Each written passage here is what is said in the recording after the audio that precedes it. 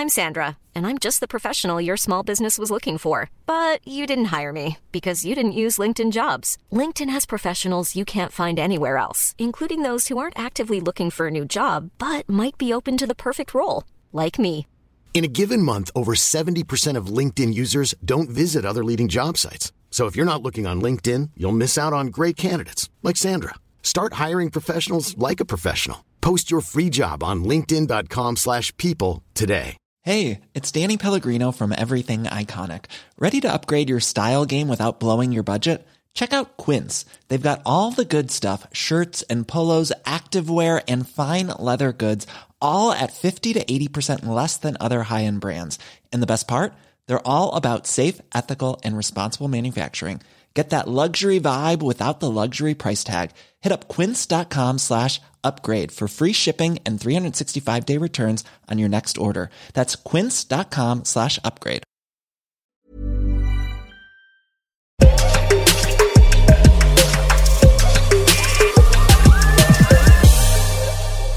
Yahoo Sports Hockey Podcast, Justin Cuthbert with you, and it's been a minute. I mean, we did call it a soft launch, so we weren't expected to be here every week, twice a week, normal regular season cadence stuff.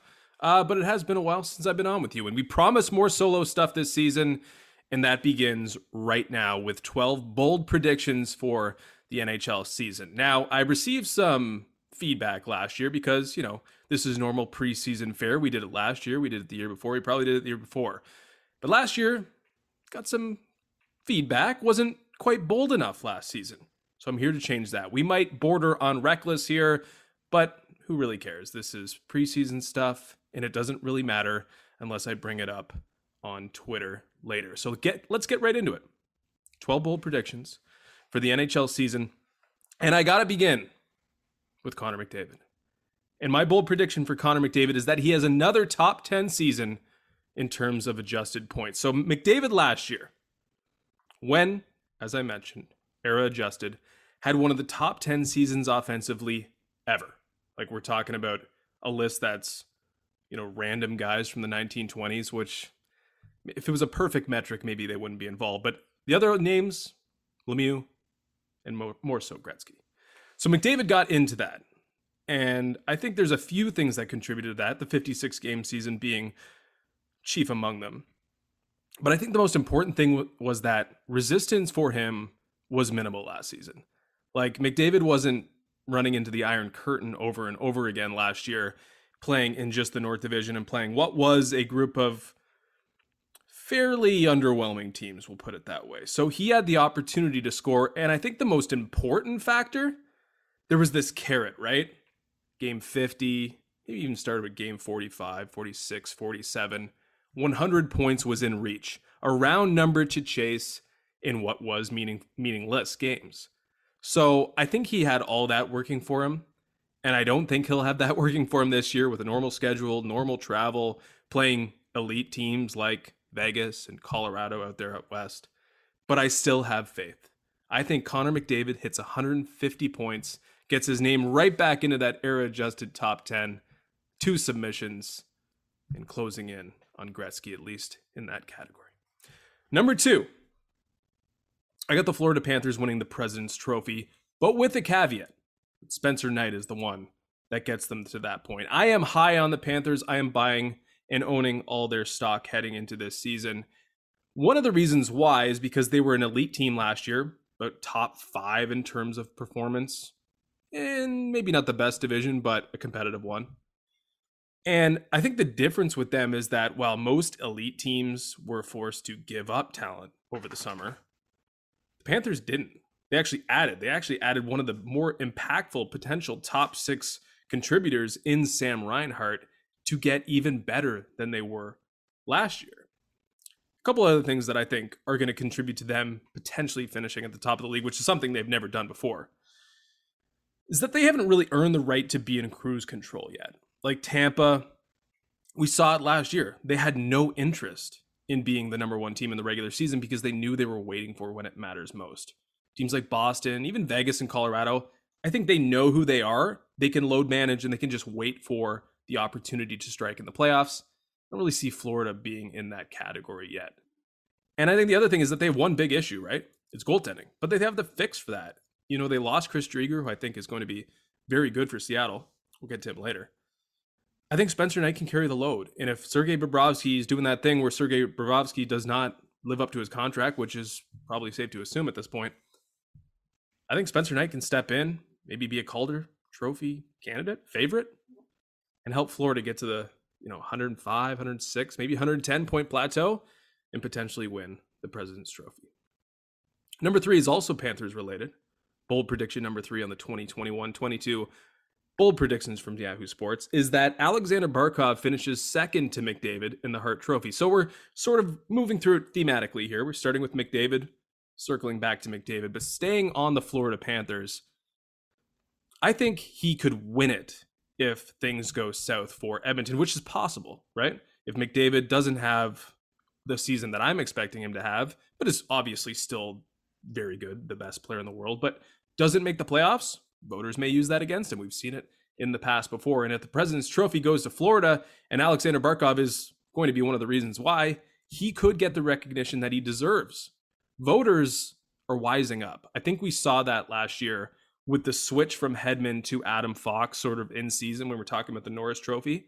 I feel like they are paying attention now, or closer attention, to the finer things, less appreciated things, and that is Alexander Barkov to a T. He benefits from that. He's acknowledged for the role he plays on one of the best teams in hockey, and he finishes second in Hart Trophy voting to McDavid, and first if the Oilers miss the playoffs. Number 4. Took us a while to get to the Maple Leafs when we're here. I think the Maple Leafs scratch and claw to make the postseason, but they do as a wild card. Lightning, Panthers, Bruins. Who are the Leafs going to outpace out of those 3 in order to get a guaranteed spot in the Atlantic Division? It's possible that they're better than all 3 of them, but I think it's more likely that the Leafs have to resort to the wild card chase. I think there's a measure of vulnerability to this team. They should be locks to make the playoffs based on, talent alone. But when looking at the division and looking at like the mental obstacles that they're dealing with and a little bit of a lack of depth, like what happens if Matthews goes out? We saw what happens when Tavares went out in the playoffs. What if Riley or Brody goes out? Or there's problems in net? This could be a grind, honestly, for the Maple Leafs. And it actually probably would be a good thing if they face some adversity in the regular season, because maybe they can prove to themselves that they can get over it. So Maple Leafs, wild card this year, but they do make the playoffs.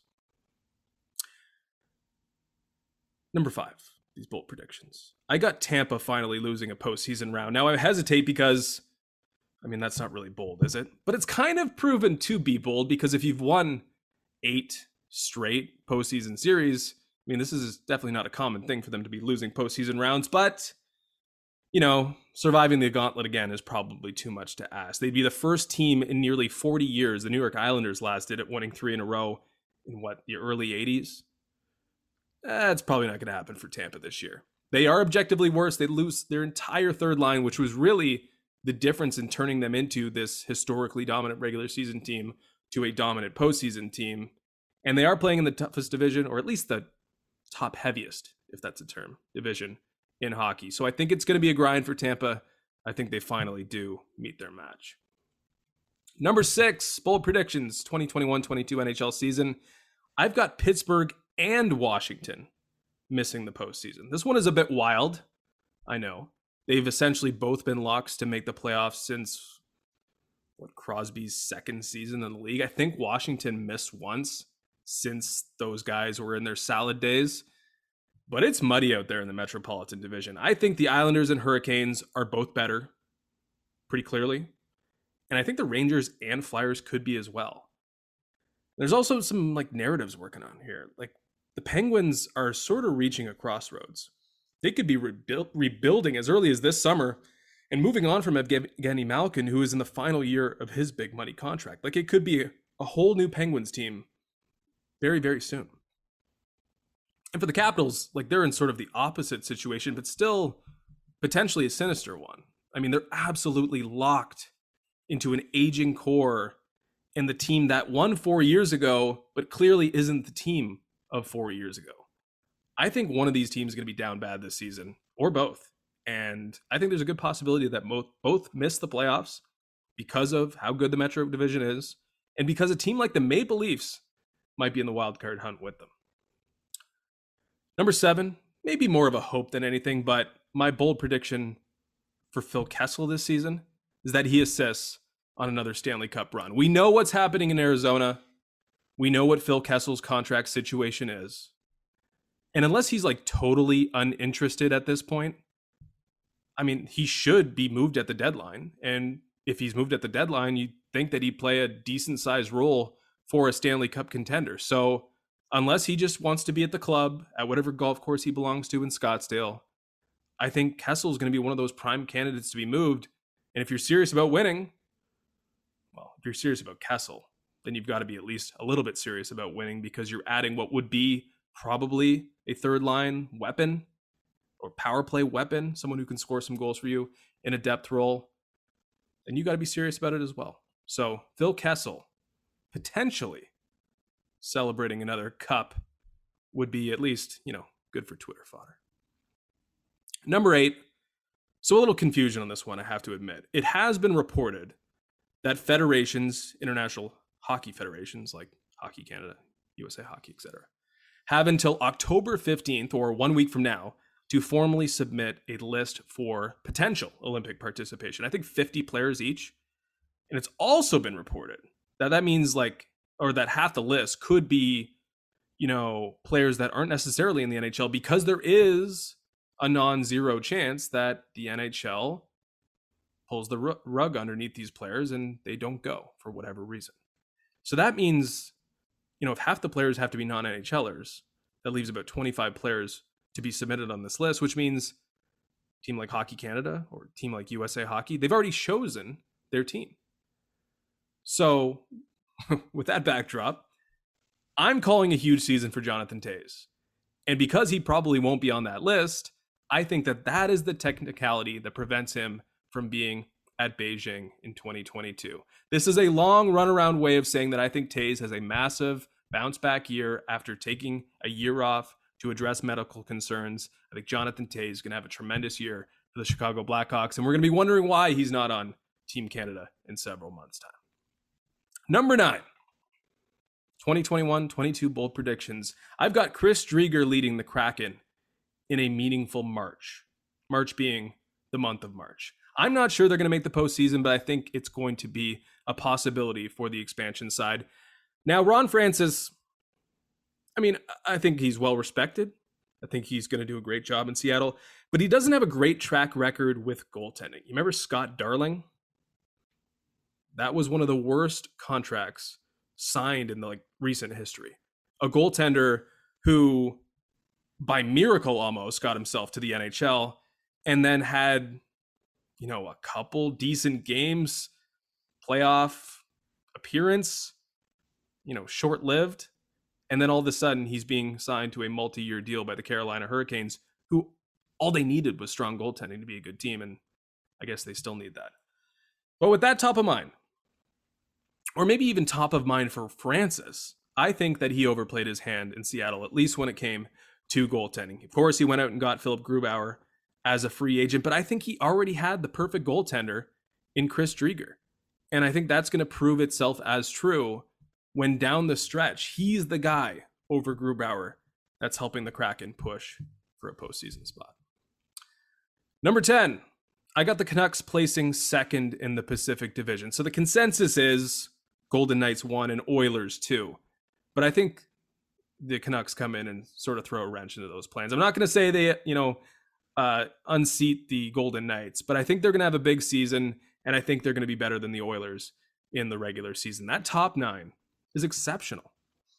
Thatcher Demko could be among the game's elite goaltenders. And while that defense is paid way, way, way, way too much, and there's a lot of problems back there, they should be competent at least. It's not going to be worth the value in terms of the collective contracts, but I think they could cover off even better than a team like Edmonton. I think Edmonton's defensive concerns are more so than the Canucks. So I got the Canucks cruising to a number 2 finish in the Pacific, and I think they're going to have a good playoff as well. However, number 11, I got the Golden Knights going to the Western Conference Final. And the hot take here is that they meet the Winnipeg Jets there in what was a rematch of 4 years ago, that unexpected Western Conference final 4 years ago, or not even unexpected, impossible at the time with Vegas going in their inaugural season. But I think that's rematched this year. Rationale, again, obvious for the Golden Knights, elite team in the NHL's worst division.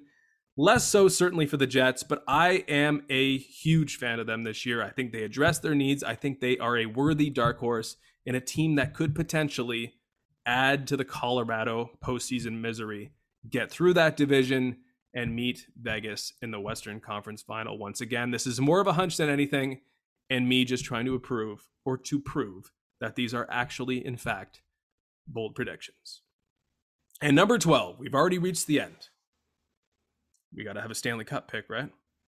I've got the New York Islanders winning the Stanley Cup this year, almost 40 years after their last. So other than Tampa, no team has played more games in the postseason than the Islanders. And as it stands now, they are one of the proven entities, and few proven entities, who remain completely unsatisfied with how the last few seasons have ended. I think that is a very, very dangerous combination, and I think this is a team that got better. I think Zdeno Chara could be a nice little fit on that third pair. I think the Islanders are who solves the Lightning, or whoever solves the Lightning, and Lou returns to the very top of the mountain.